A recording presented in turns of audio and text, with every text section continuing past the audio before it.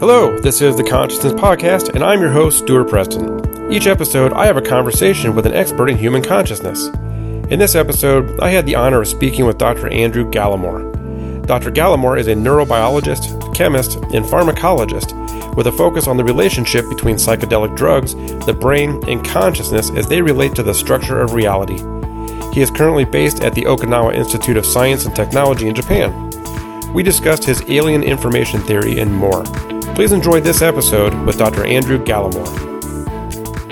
Dr. Gallimore, thank you so much for joining me here on the Consciousness Podcast. I really appreciate your time. You're welcome. I guess maybe we should start with maybe a brief overview of your book, which I will have a link to on the website for people to go check that out. But maybe tell us a little bit about, it's probably hard to do, but the alien information theory, and then we can talk a little bit about how it relates to the relationship between psychedelics, the brain, and consciousness. So do you want to give us, is it possible to give a quick overview of the alien information theory? Elevator pitch kind of thing. Yeah.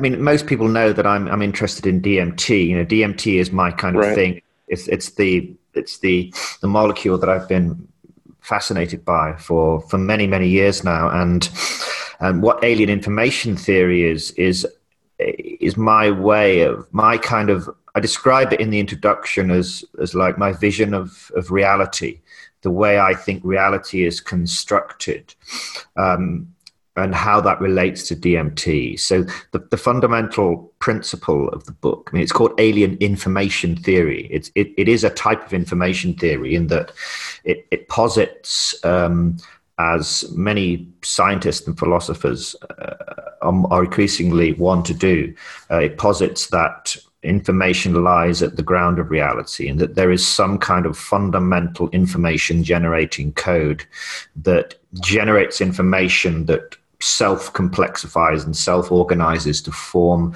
increasingly complex structures, including ourselves. And we find ourselves kind of emergent within what I call this cosmic game.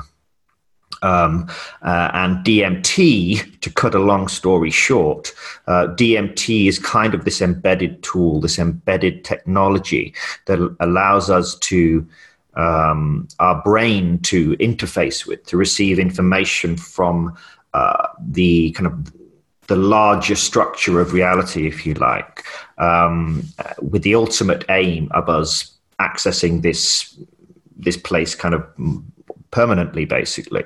So it's a narrative. It's a narrative that goes from all the way from, what is the definition of information, all the way through to this kind of grand idea of becoming interdimensional citizens of hyperspace at the end. So in the sort of 250 pages of the book, I cover an awful lot of ground. Yeah. And so you mentioned you've been interested in this for several years now. What kind of sparked your curiosity? What got you into DMT specifically, and looking at it and how it interfaces or creates or defines reality? Yeah, it's kind of a long story, but a lot of it is kind of accidental. When I was a teenager, I became fascinated by altered states of consciousness, and I used to buy seeds off the internet for visionary plants and kind of grow them in my bedroom, and my parents would wonder what the fuck is going on, what's he doing growing all these little plants, and so I was interested in the classic psychedelics. I was interested in mushrooms and mescaline and all these other kind of exotic Amazonian plants that harbor these psychedelic chemicals. But DMT, I kind of stumbled across. I remember leafing through a book at a friend's house, a very old book, and there was a section on psychedelics, and the usual suspects were in there: LSD, magic mushrooms, mescaline. And then I saw this little, quite a short paragraph that said DMT, and I thought, well, what on earth is that? I'd never heard of that. This was pre-internet days. This was like 93, 94, something like that. So I was like 14 years old or something like that. And so it was before I could these kind of more exotic psychedelics, if you like, were very well known outside of a very specific crowd. So I'd never heard of DMT, but it described it as being this very short-acting LSD-like psychedelic. And I thought, well, that's fascinating because I'm interested in a drug that you can kind of explore, but you're not kind of forced to be there for sort of 9, 10, or 11 hours as you are with a high-dose LSD trip, something like that. So that piqued my interest. And then shortly after I was talking to my friends at school about psychedelics, and I was becoming interested in them. And a friend of mine brought me a magazine, some kind of regular, one of these weekly glossy magazine things. And he said, oh, you might be interested in this. And there was, in the back page, was an interview with Terence McKenna. And again, I'd never heard of this guy. So I read this interview with Terence McKenna, and he described his favorite drug, which was DMT. And so I went to W.H. Smith, which was this kind of really bad bookshop in the UK, where I ordered, this was before Amazon as well. So, I ordered Terence McKenna's books. I ordered True Hallucinations and Food of the Gods, I think it is, The Archaic Revival. Mm-hmm. I ordered whatever I could get my hands on and kind of consumed that. And that was really the impetus really for me to become fascinated with DMT, with the ultimate aim at that point in my life to get hold of some, to find some of this mysterious, incredibly strange substance and try it for myself. Yeah, it is pretty strange as compared to a lot of the other psychedelics. So what do you think the relationship is, if this is even possible to answer, between DMT, the brain itself, and consciousness? Yeah, well, that's a multi-layered question. I mean, so consciousness is tricky, and I always sidestep the issue of consciousness. What we know is that DMT, like all of the psychedelics, modulates brain activity. It has very specific effects on brain activity, on the information really generated by the brain. The brain is this very complex information generator, information processor. And the world you experience from moment to moment throughout your life, whether you're awake, whether you're dreaming, or whether you're at the peak of a DMT trip, this world is always constructed from information that's generated by these extremely complex networks of neurons in your brain. And what psychedelics do, DMT in particular, is they modify that information in a very particular way. So that changes the structure of the informational structure of your phenomenal world, the world you experience. And that's kind of the relationship between the drug and consciousness, because the information generated by your brain is kind of experienced from your subjective self-conscious perspective as the world that you exist within. Now, that doesn't explain why a brain should be conscious, or why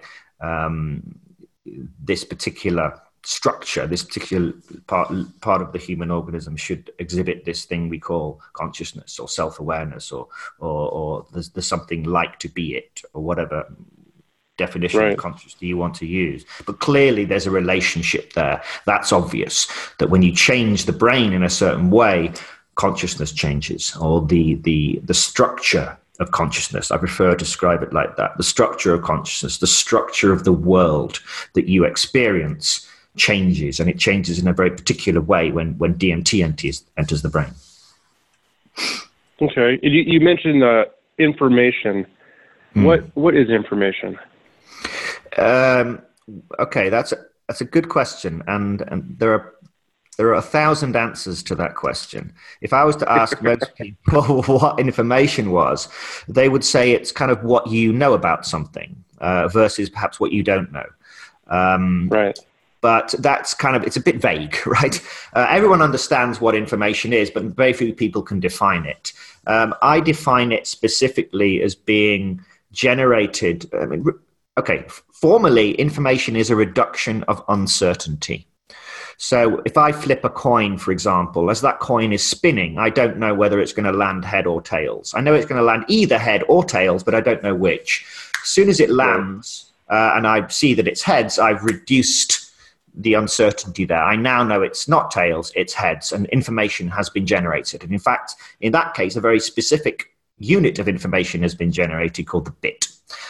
So when a system, such as a coin or a computer transistor inside a computer chip, or anything really, anything that can select between a finite number of states can generate information. So whether it's a coin, whether it's a dice, if you had a single six-sided die and you roll that die, there are six possibilities. When it selects one, you generate information. You would generate more information there than you do with the coin, which can only have two states. Mm-hmm. So what the brain is, if you like, is the brain is very, very large numbers of these two-state systems. You can think of the neuron in a highly oversimplified sense as being something that can switch on or off. It can fire sort of an electrochemical signal, or it can remain quiet. And when you have very, very large numbers of these interconnected neurons, they can generate vast amounts of information because the brain can essentially be in an extremely large number of states. And each of those single states contains a vast amount of information, which from your perspective emerges as the world you experience. So it's quite difficult to appreciate, but actually your world is constructed from information. It's kind of subjective information. And you say your world, is that what reality is? And, I hear people regarding dreams and psychedelic experiences wake up or come out of it and say, was that real? So when you're talking about the information organization of the brain and DMT modulating all this information, are those two separate realities? That's a good question. So in a sense, all worlds that you experience are real in the sense that they're all constructed from information that's generated by the brain. This is always the case. So when you are awake and going about your normal daily life, the world you experience is built from information, and that also applies when you're dreaming. So in a sense, the dream world is as real as the waking world. The difference is that during waking life, there is a mapping between information from the outside of your brain, and the information inside your brain. And this is the basis of perception. It's the way that your brain builds not just a kind of a model of the external world, but a useful model, a functional model, a model that allows you to navigate the environment, to avoid predators, to find prey, to find a mate, to find food, all of these things. This is all because your brain is constructing a model that it's constantly constantly sampling information from the environment and using that to kind of refine this model. But the world you experience, the subjective phenomenal world, is always the model. It's always a kind of simulation of reality or a simulation of the external world. You never kind of interact directly with the external world, whatever that might be. Now, when you're dreaming, the brain builds the world in exactly the same way. It's the same model. The difference is that sensory information from outside, from the environment, is cut off. The brain is unable to receive it, which is why the dream world can become is more kind of fluid and unstable and sometimes quite bizarre. But it's built in exactly the same way. So then when it comes to the DMT world, and this is a better question than simply saying, is it real? What I ask is the DMT world more like a dream world in that it's constructed by the brain, but it's disconnected from any kind of environment. In other words, it's entirely constructed by the brain. Or like the waking world, is it constructed by the brain as well? But is it also receiving information from some other place, some hidden dimension of reality, which is kind of informing and modulating that constructed world? That's a better question to ask, because whether the world is real or not, whether the DMT space is real, your brain, for you to experience it, your brain always has to construct a model of that reality.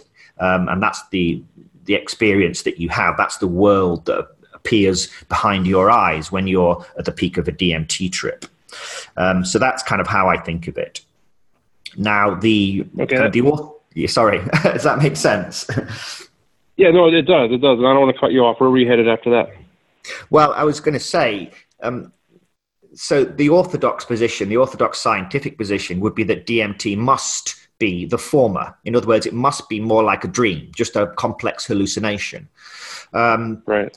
Because there is no obvious way that the brain could be receiving information from some other orthogonal hidden dimension of reality. That would be the kind of the mainstream orthodox scientific position. However, as I have written about extensively, this orthodox position is not without its problems, because what we know is that the brain is a product of evolution. Your brain evolved. It learned to construct this model of reality, your normal waking world, throughout daily life by sampling information from the environment. So as far as we know, the brain should know how to build only one type of world, and that is the normal waking world. That's the world you experience every day. You've always experienced, and it's the world. Basically, it's the world that you experience in the dream state as well for most of the time. So the question is, when you smoke DMT, how is the brain suddenly able to construct entirely independent worlds that bear no relationship whatsoever to the normal waking world? How is the brain able to do that with such efficiency, with such ease, with such facility? You know, you smoke one of the simplest alkaloids and most common alkaloids in the plant kingdom, and suddenly the brain switches to an entirely new channel of reality, essentially. You know, I describe it as like finding a new channel on your television and then realizing the aerial has been disconnected. It's like, well, where did that come from? Or a 5-year-old British child who only speaks English suddenly switching to speaking fluent Central Siberian Yupik, this kind of exotic, bizarre language. Like, how did he learn that? That's impossible. And it's kind of, in a neurological sense, it's the kind of the same thing, in my opinion. How did the brain must know how to build the DMT space, whether it's hallucinated or whether it's somehow informed by information, modulated by information from some other space. And if you choose the orthodox position that it's entirely hallucinated, you've got a hell of an explanation to come up with as to how the brain is able to construct these bizarre, hyper-technological alien realities of, kind of crystalline clarity and extreme complexity. When you say alien, what do you mean by that word? Well, I don't mean, little gray people arriving on metallic discs. I mean alien in its much more, I guess, fundamental meaning as being other, as in in this case, I would regard it as being non-earthly intelligence, but this could also mean non-universe intelligence, or intelligence that is outside of our kind of thin slice of reality. That's what I would regard as alien. The form that this alien could take is probably, there are probably a vast number of possibilities that we could think of. But yeah, that's what I think of as an alien. I regard the entities that one meets in the DMT space as aliens, but not necessarily in like the gray aliens or this kind of thing. But alien intelligences, I guess, would be the best way to describe them. Okay, and you talk about this alien reality that DMT can give the brain access to, in terms of things like a fundamental code and constructing that subjective experience. And another phrase I read, I think, is ancestral neuromodulator. What is that? What is this fundamental code, and how does that relate to kind of what you've been talking about so far? So the idea of the fundamental code is that basically the ground of reality, there is this information generator. Now we take a step back a second. So the basic idea is that there is this. Imagine that you were an alien intelligence, extremely advanced alien intelligence, and you wanted to create or culture, if you like, or grow other intelligences. Now, why you would want to do that is a different question entirely. But let's imagine you wanted to act like this alien programmer. So how would you go about it? What's the way to do it? Now, you could approach this from a kind of a biblical and think of it as crafting intelligences, like man was made, in God's image or something like that. But I take a different approach, a more of an algorithmic approach, in that if you have a basic kind of design for a universe, which is that fundamentally you have information, fundamental units of information that can interact according to certain rules.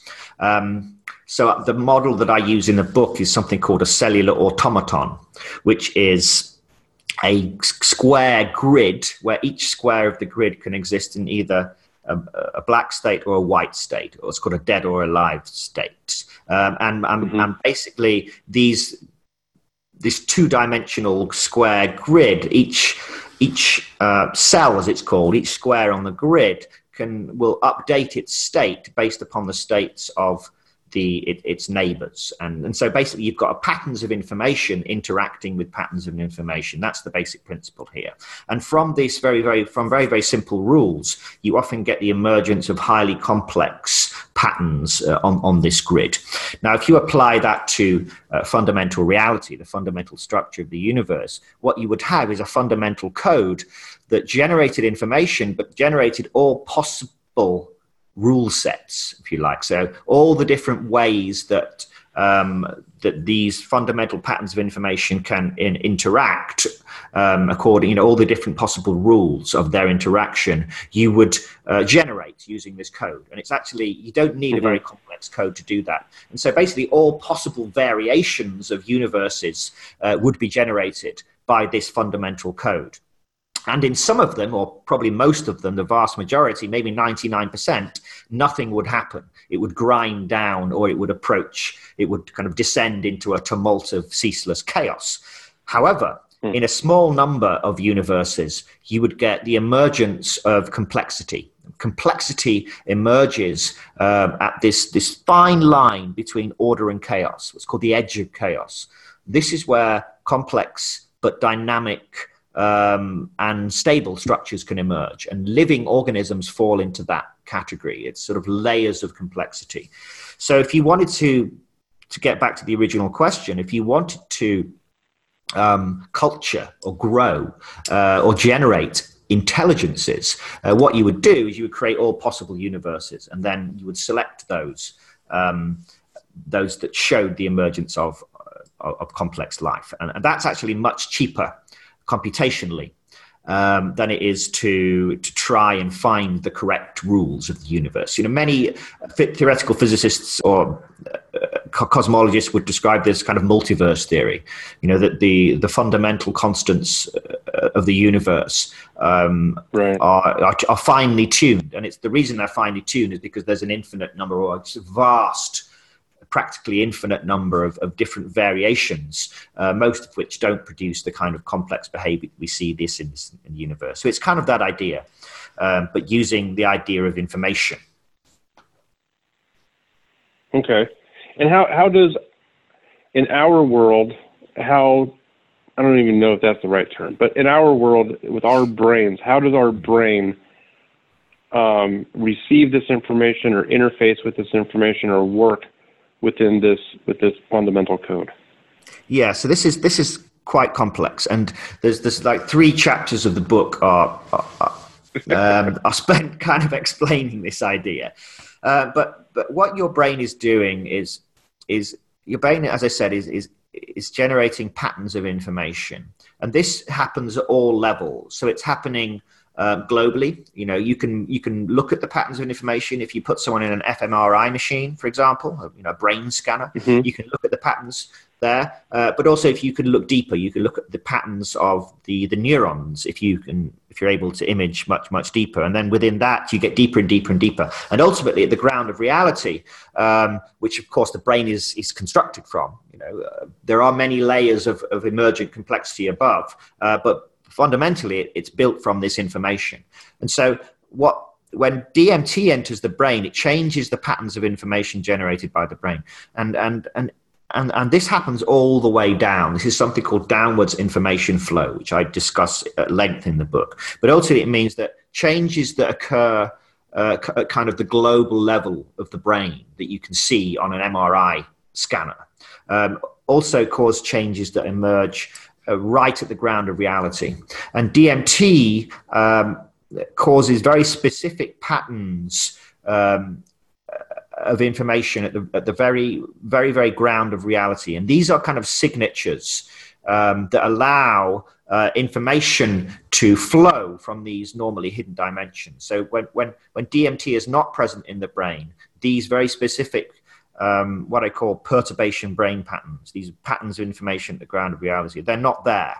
But when DMT enters the brain, they emerge at this lower level, and that gates information. It gates the flow of information from normally hidden dimensions of reality. That sounds rather complex and strange, but if you read the book, actually, it's all kind of explained in a lot of detail. So the idea is DMT changes the information generated by the brain, which allows information to flow from these places that are normally cut off. So I describe it as, imagine that you're living in a kind of flatland world, and you're unable to receive, you're this completely two-dimensional creature, and you're unable to receive information from the third dimension, except when your brain kind of starts to adopt certain patterns of information, then you can start to receive information from the third dimension, and then your brain essentially becomes a three-dimensional object.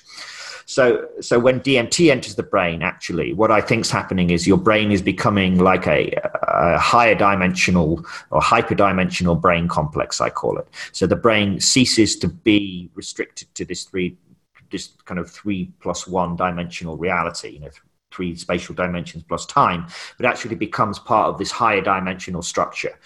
So we become part of the greater structure of reality. And that lasts for as long as DMT is present in the brain, and then the information is kind of cut off again. Does any of it persist after the DMT wears off, or is that just purely our, quote, two-dimensional memory of it? Yeah, this is an interesting question. So one of the kind of frustrating things about the DMT experience is that people always kind of joke that they're shown these secrets to everything, the life, the universe, and everything, and then they forget it again. And it's kind of quite frustrating that it's quite difficult to bring back information from the DMT space. And the reason I think that is because I think the DMT space is a high dimensional reality. And people do often describe the experience of being in a high dimensional space where they can see all sides of an object at once. So they're seeing completely impossible structures that couldn't exist in a three-dimensional world. So that makes sense.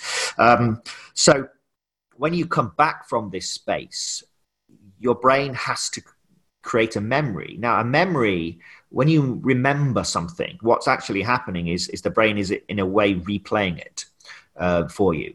And so in order for you to remember a DMT experience, your brain has to be able to replay that in the absence of DMT. Now, that's kind of impossible.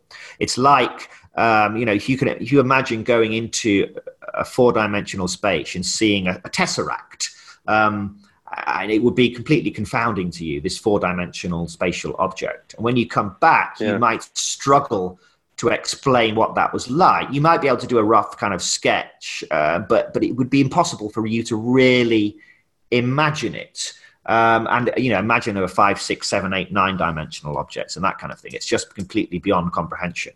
And so I think some people's brains are quite good at kind of rendering these high dimensional structures into a low dimensional form, taking almost like the shadow of these structures. Like the shadow of if you'd seen a sphere as a flatland being, you might represent it as a circle and say it was something like this, but in 3 dimensions. You know what I mean? So I think that's something you can learn to do, is to kind of render and project these high dimensional structures into your lower dimensional brain. But I think it takes a lot of practice, and you also have to get over the inherent sense of shock and bewilderment and astonishment and all that stuff. So all of these come together and really make the DMT state quite difficult to kind of bring back useful information, which is why you need a lot of experience with the drug and a lot of practice, and really to spend a lot more time in there as well. It's a very difficult place to navigate, for sure. And this is really one of the reasons why, I've been working with Rick Strassman to actually think of a better way to actually bring us into the DMT space than simply kind of smoking it and holding tight. Yeah, because it must be a different, because it sounds from reports like a completely different experience from other psychedelics, which seem to kind of alter a waking consciousness, but the person that's under the influence still has control. It sounds like DMT, you're almost flipped into a whole different reality where you don't have the same faculties and tools to deal with it. Yeah. So what you find, I always describe it as like the regular psychedelics, LSD, psilocybin, at normal doses anyway. At very high doses, it's a whole different game.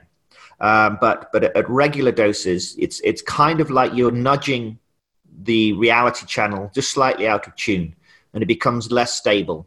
It becomes more fluid. It becomes more dynamic. It becomes richer. All of these things. And what DMT seems to do, for reasons which, remains largely unexplained, but which I do offer an explanation for, DMT seems to do is to kind of fluidly and efficiently and completely and perfectly switch the reality channel to a completely different, completely new channel. Whereas the other drugs, just nudge it kind of slightly out of tune. Having said that, certainly Salvinorin A from Salvia divinorum seems to have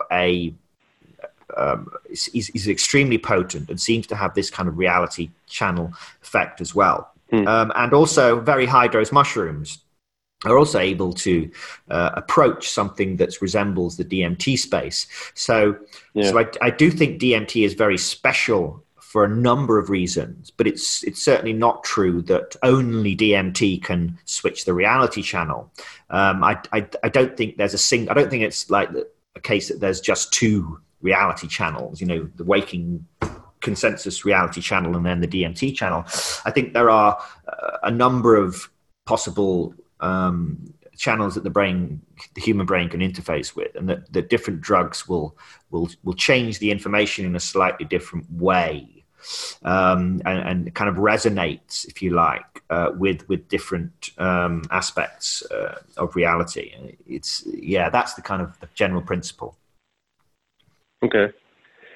And there's a lot of fascinating information and ideas around this concept.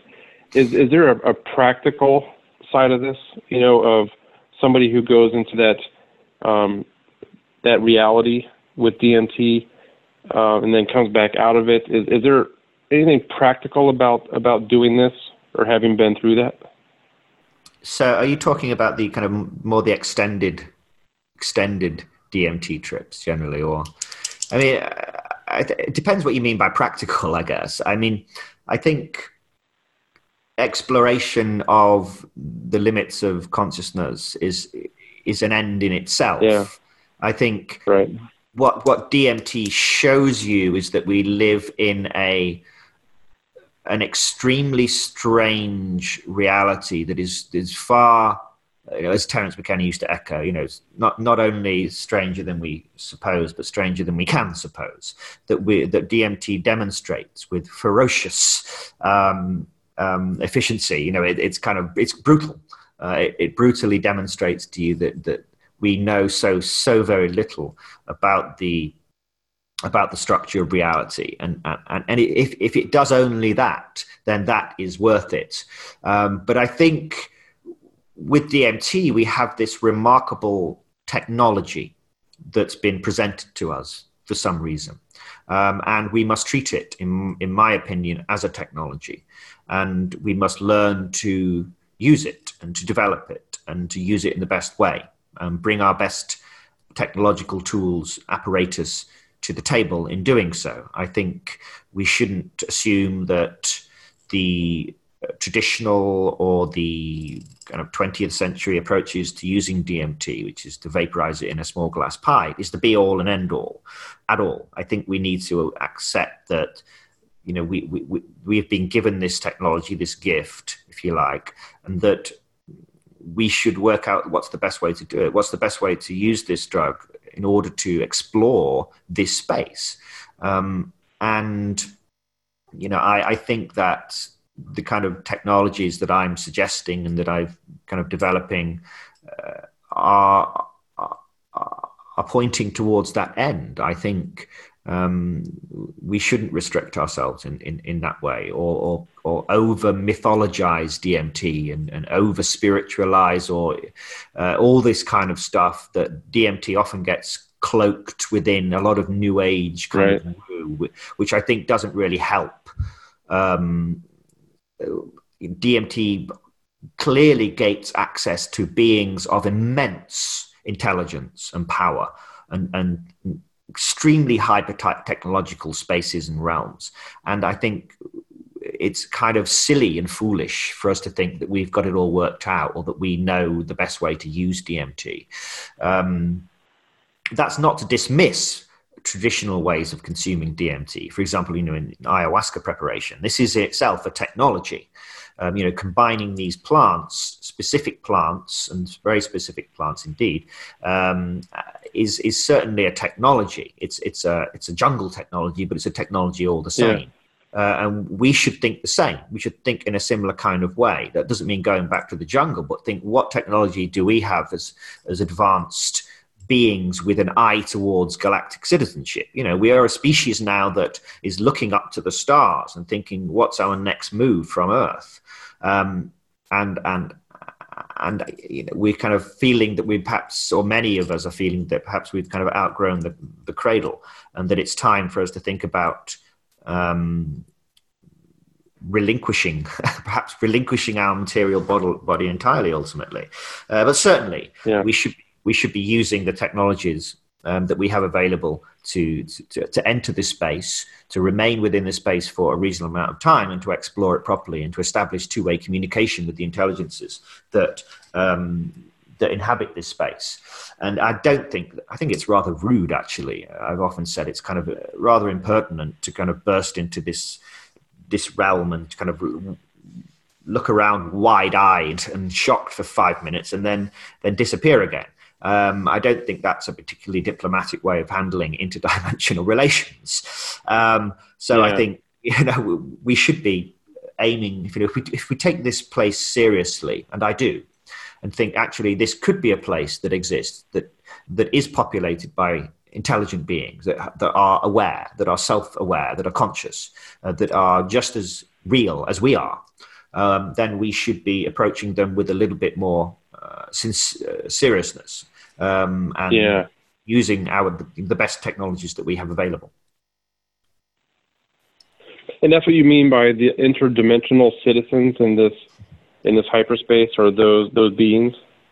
Yeah, I think in the book I work towards quite a kind of to a very particular kind of end point, but really, just generally, if we establish, the first thing for us to do would be to establish two-way communication with these intelligences from outside our universe, and to work out what is the relationship between us and them. And that in itself to definitively establish the existence of intelligences not only beyond Earth but beyond the universe would be by far the most profound and significant discovery in the history of humankind. There'd be nothing that would come even close to it. It would be orders of magnitude of more significance. It would be paradigm shifting in ways that we can't even imagine. And so that would be the first step, if you like. We just establish the existence of these definitively and establish communication with them. Then we start to think, well, what do we do with that relationship? Is it just a relationship that we have while where we, for 5 minutes occasionally when we smoke DMT, or is it something that we can establish on a more kind of semi-permanent or even more permanent basis? Is there a way for us to become part of that reality? Are we, in a sense, trapped in this lower dimensional slice of reality? And that DMT somehow provides a route, a gate for us to certainly, first of all, simply to access this high dimensional system of which we are only a slice, and then ultimately perhaps to enter it permanently. So we would essentially become interdimensional citizens of hyperspace. We would become part of that diverse panoply of intelligent beings that exist within this high dimensional DMT space. And then I guess ultimately when people, when beings on lower dimensional slices of reality, when they smoke DMT or somehow find a gate, we would be part of that DMT entity crowd that would welcome them into that new space. And so you can think of the DMT space as this ground where new intelligences emerge, first in lower dimensional space through this system of creating these infinite variants of these universes, and then they kind of become part of the high dimensional system. So you can think of, if you were an alien intelligence and you wanted to somehow create more and more diverse intelligences, that would be one way you would do it. So we are one of those emergent intelligences in this lower dimensional slice, getting ready to transcribe ourselves, if you like, into this high dimensional system. Okay. All right. Far out, right? Yeah, it is really far out. It's amazing to think about. Now you mentioned I guess they call it the NN-DMT from plants. Any thoughts or observations from DMT derived from an animal like the desert Sonoran toad? Well, I mean, I'm not. Yes, I mean, well, so the Bufo alvarius, the Colorado river toad, right? This is the toad we're talking about. Is produces 5-methoxy DMT. So these are different molecules entirely. So it's not DMT for a start. Now, I'm not one of these people who thinks that that whether DMT comes from a plant or whether it's made in a laboratory, that makes any difference. And I would offer $1,000 or more if someone could reliably tell me whether a certain batch of DMT had come from a plant or whether it had come from a laboratory. There's no difference. A molecule is a molecule. Humans are part of nature. There's no such thing as an artificial molecule as such. So I don't think that dichotomy is a true one, the natural artificial dichotomy. I think that's a false one, and I think it's misleading and unhelpful. Right. But with the Colorado river toad, that produces 5-methoxy DMT, and that's an entirely different beast DMT. So NN-DMT, which is what we're talking about here, is this highly visual drug that seems to transport you to this high dimensional reality, whereas 5-methoxy DMT seems to transport you completely past that. It seems to take you to kind of a formless void of just pure consciousness. So it takes you past all structure. So you can imagine, we live in this kind of 3-dimensional world. Imagine the DMT world is kind of maybe the 6th or 7th dimensional reality. And then the 5-methoxy DMT space is this infinite dimensional kind of pure void kind of space of infinite potential or pure consciousness. That's how it's been described to me, I think. That makes most sense to me anyway. Yeah, so they're very different. Okay. All right. All right. Well, just to wrap up some things, what's coming next from you? What are you going to be studying, and what kind of breakthroughs do you see possibly coming down the pike in consciousness or in hyperspace or any of this stuff? And what, anything new for the alien information theory? Yeah. So I'm currently still So I published this paper with Rick Strassman like 3 or 4 years ago now, this idea of using technology from anesthesiology to extend the DMT state. So rather than being a 5-minute experience, you can actually use a target, it's got a target-controlled intravenous infusion machine to actually bring the DMT levels into the brain to a constant level and maintain that over time. So there are now groups that I'm kind of working with loosely anyway, as best I can from this small island in Japan, that are actually trying to implement this in humans. So that's something that's kind of ongoing, and the ultimate aim there would be to kind of formally explore the DMT space, as I've suggested we should be doing. So that's on the cards. Yeah. That's the main thing. In terms of consciousness more generally, DMT and psychedelics show you that consciousness is this extremely complex and strange structure. But I don't think that kind of orthodox modern neuroscientific techniques will really get to the ground of consciousness. I think people often think that I'm this kind of orthodox materialist or reductionist, but I'm not really. I mean, I think that consciousness is absolutely fundamental, and I think you're not ever going to be able to explain consciousness in terms of anything else. Yeah. Ultimately, I think that consciousness is the information generator. So I think more and more scientists now are beginning to think that consciousness has this fundamental place in reality. And I think that's long overdue. I think it was a huge mistake when we decided that matter was fundamental, and that we were going to try and explain consciousness in terms of matter, and that's failed for the last 200-300 years, and will continue to do so, in my opinion. But once scientists, once it becomes less kooky to suggest that consciousness is fundamental, I think once you start thinking not about how can you explain consciousness, but really what are the patterns of consciousness, what does consciousness do, what are the structures, and how does consciousness complexify, and that's really what I think brains are, is they are complex patterns of information, which is really complex patterns of consciousness. So these kind of ideas, I think, are going to become more and more prominent in the future, and I'm going to be continually writing about these ideas. I'm writing my second book at the moment. It's still in the early stages, but again, it's going to be about psychedelics, trying to unify psychedelics. My alien information theory was mainly about DMT, really, and the whole narrative about DMT, whereas this next book is going to be really unifying really all psychedelics into a kind of coherent structure of what they do and how they relate to the brain and how that relates to reality. So I hope it to be the kind of definitive guide to the effects of psychedelics on the brain and the mind. Well, wonderful. I will definitely look out and be excited for that book. So I can't wait. Thank you.